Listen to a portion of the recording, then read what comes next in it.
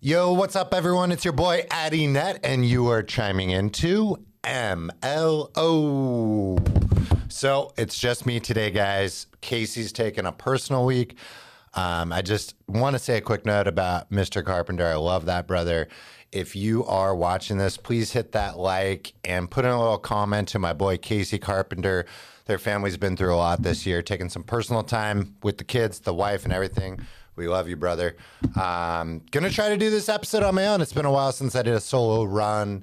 One of the bigger things I want to talk about today is student loans. So starting September 1st, interest on all the forbearance student loans are starting to accrue again, and your payment will be due October 1st. So what kind of role does that play into home loans getting approved, your credit, your debt, and all of that stuff? So even if you don't have student loans, I'm going to cover a little bit on debt to income calculations, and I think that's going to be a good segment.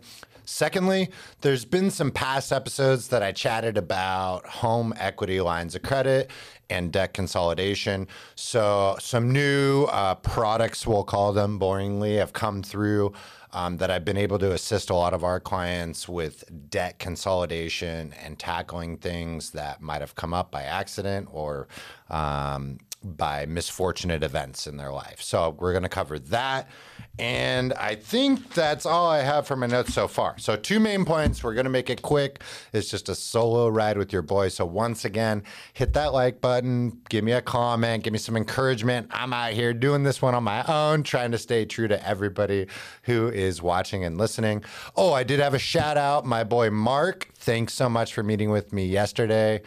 Thanks for supporting the channel. Looking forward to working with you down the road. But let's jump into student loans, guys. So this is a big one. One thing I want people to be aware of is you might be getting a lot of solicitations. Hey, your student loans can impact this or forgiveness. Call me here. From a security standpoint, guys, be very mindful that there are a lot of scammers out there. So that's my first kind of PSA is just think a couple steps ahead when you're getting mail, a call, an email. Be on the defense because there's a lot of unfortunate bad guys out there trying to pretend that they are associated with your loans and trying to take your money. So one quick tip, I learned this in CE I was taking over the weekend, is do not answer the phone call and use something like Google. Verify the number, verify the business, even maybe hang up on somebody and call them back. Just take those extra little steps to avoid getting scammed or in a situation that's going to be unfortunate. So don't want to get too long-winded on that, but security is a big thing covered in our CE. And I think the general topic for this 1-hour course that I took was trust nobody. So it's unfortunate we got to say that, but with student loans, be careful. It's on the rise that season. Now, when it comes to getting pre-approved, note that a lot of people that I work with will call me and I'll do an initial Zoom consult or a mortgage strategy call. So they will tell me, hey, actually, let me back up. It used to be people would say, oh, I don't have any debt or I don't have any owed student loan debt. So one thing to know is even if the student loans are deferred, right, you might be coming out of forbearance here and not have a minimum payment.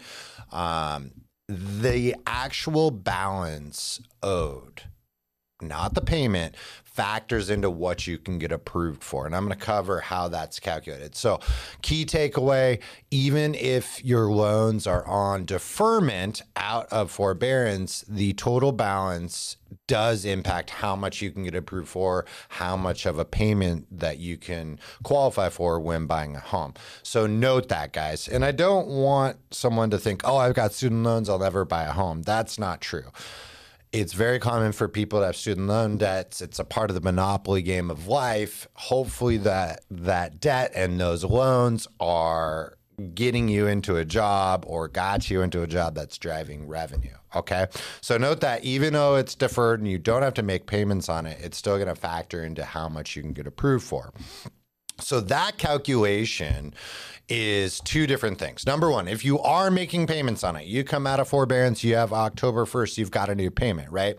The minimum payments that are agreed upon and actively paid on, those are usually merged into a credit report. So when you apply for a loan and run credit, it actually shows up all the loans and the debt you have and what the minimum payments are. So let's say your minimum payments are $170 a month. That gets factored in. Say it's $250 a month. That gets factored into your max payment allowed. So if it is on deferment, it'll say zero. However, the loan originator has to do a little equation, right? And that equation for the total balance depends on the loan program. Now, I'm trying to summarize this. Hopefully it doesn't go over the top of everybody's head, but you either have a government mortgage or a conventional mortgage. Now, conventional mortgages, there's typically two routes, but Fannie or Freddie has their own calculation. So Freddie is going to hit you with a 0.5% of your total loan balance. So let's say you owe $50,000 in student loan debt. If you execute on a conventional Freddie product, they're going to put in a hypothetical $250 payment into your debt to income calculations. Now, there's a second conventional product, Fannie, which factors in 1% of the total balance. Most of the time you talk to a mortgage lender, they're just going to say conventional 0.5% and use that product. The only really reason to use another one is if you could get a slightly better interest rate with Fannie, the 1% consideration, compared to Freddie. That is one route you might go. But most lenders are just going to tell you 0.5%. Now, FHA also does 0.5% considerations of the total. Now, VA, if you're a veteran, thank you for your service. Amazing loan program as well. They have a little more of a complicated two-step evaluation process where they're going to take 5% of the total amount owed on the loans and then divide that by 12 to give you your payment, which usually runs a little bit under 5%. I want to say like 4-ish. So VA does it a little bit differently. Now, the biggest impact on this is actually backing up to kind of reverse approving somebody. So let's say you're a household of which your combined gross income, this is before tax, is $10,000 for easy math. Now, most loan products, and this isn't exact or universal, it depends on down payments, but for easy math, most loan programs are going to allow approximately a 50% debt to income ratio. So that means that if you make $10,000 gross monthly income, the maximum amount of payments allowed on your pre-approval should not exceed $5,000. So let's say you're trying to buy a home of which the payment would be $4,000, right? We would take that max $5,000 and subtract the 4. And that leaves us $1,000 of allowable payments. Now, if you've got a auto loan, a lot of people finance their car. Let's say that payment's $500. The maximum allowed left from that $1,000 is now decreased to $500,000. Then if you've got a student loan calculation of $250 from that story before, that brings us down to $250. Let's say you financed a bunch of stuff on the credit cards and the monthly payments are now $400. We've gone into the negative and cannot get you approved for that $4,000 a month payment. So it really can impact your ability to purchase a home or the home that you want. But it's nothing to be scared about, guys. Nothing really changes. This is how it's always been. So if you're hearing people in the industry saying like big shakeup with the student loans coming back, contact me now to run your numbers. Not a lot has really changed unless you're recommitting to a much higher payment plan that's showing up on the credit report. So that is kind of my wrap with student loans. Now, once again, I always say this, if you want to have a quick conversation with me, I do these loan consults all day, every day, and we've made it pretty streamlined. I jump on Zoom with someone and with a little spreadsheet, we type in your income, your minimum payments, and we figure out what your maximum allowed mortgage payment is and cross-reference that to different home budget levels. So feel free to shoot me a call, a message, whatever it might be. I'm always here as a resource, and I know Casey as well, even though he's not on this episode with me. The next one I want to go into, guys, real quick, is the home equity line of credit relative to debt consolidation. So Carp and I have been talking a lot in the last few apps about these HELOCs and how challenging it is to get them. So there's been a new kind of trend called a HE loan. And I want to go over these two different things. So a home equity line of credit is someone that would reach out to a bank or a mortgage company and want to get a line of credit based on an equity position in the home. So it's a value that's not owed on for the asset. Now, with a lot of the restrictions and tightenings of the banks and kind of the economy right now, banks are not really open to having as much of a leash to lending on home equity lines of credit as they've had in years past. So it's really challenging for someone that might have only put 10, 20, even 30% down when they first purchased their home to even get a line of credit. And one of the things that's different about a home equity line of credit, let's say they extend you $20,000. Now, it's not necessarily they send you a check for $20,000 and you pay it off. You draw from it kind of like a credit card and you pay it back, but you always have that allowable $20K at your disposal. Now, since those are kind of drifting away from the dock and becoming harder to qualify for, there are companies and product options for a HE loan. So the difference is the HE loan does pull from the equity position. You can instantly get the money based on certain values that they run, your credit score, all these different factors, but it isn't a line of credit. It's a straight up loan. So they will send you the money right away if you qualify for it. Usually it takes about 7 to 10 business days, and you pay it back on essentially an agreed upon repayment schedule. And what's great about these is a lot of people will even do 30 years rather than a 5-year repayment plan. And what that does is it reduces the monthly payment for you. The negative is you're paying interest on it for a very, very long time.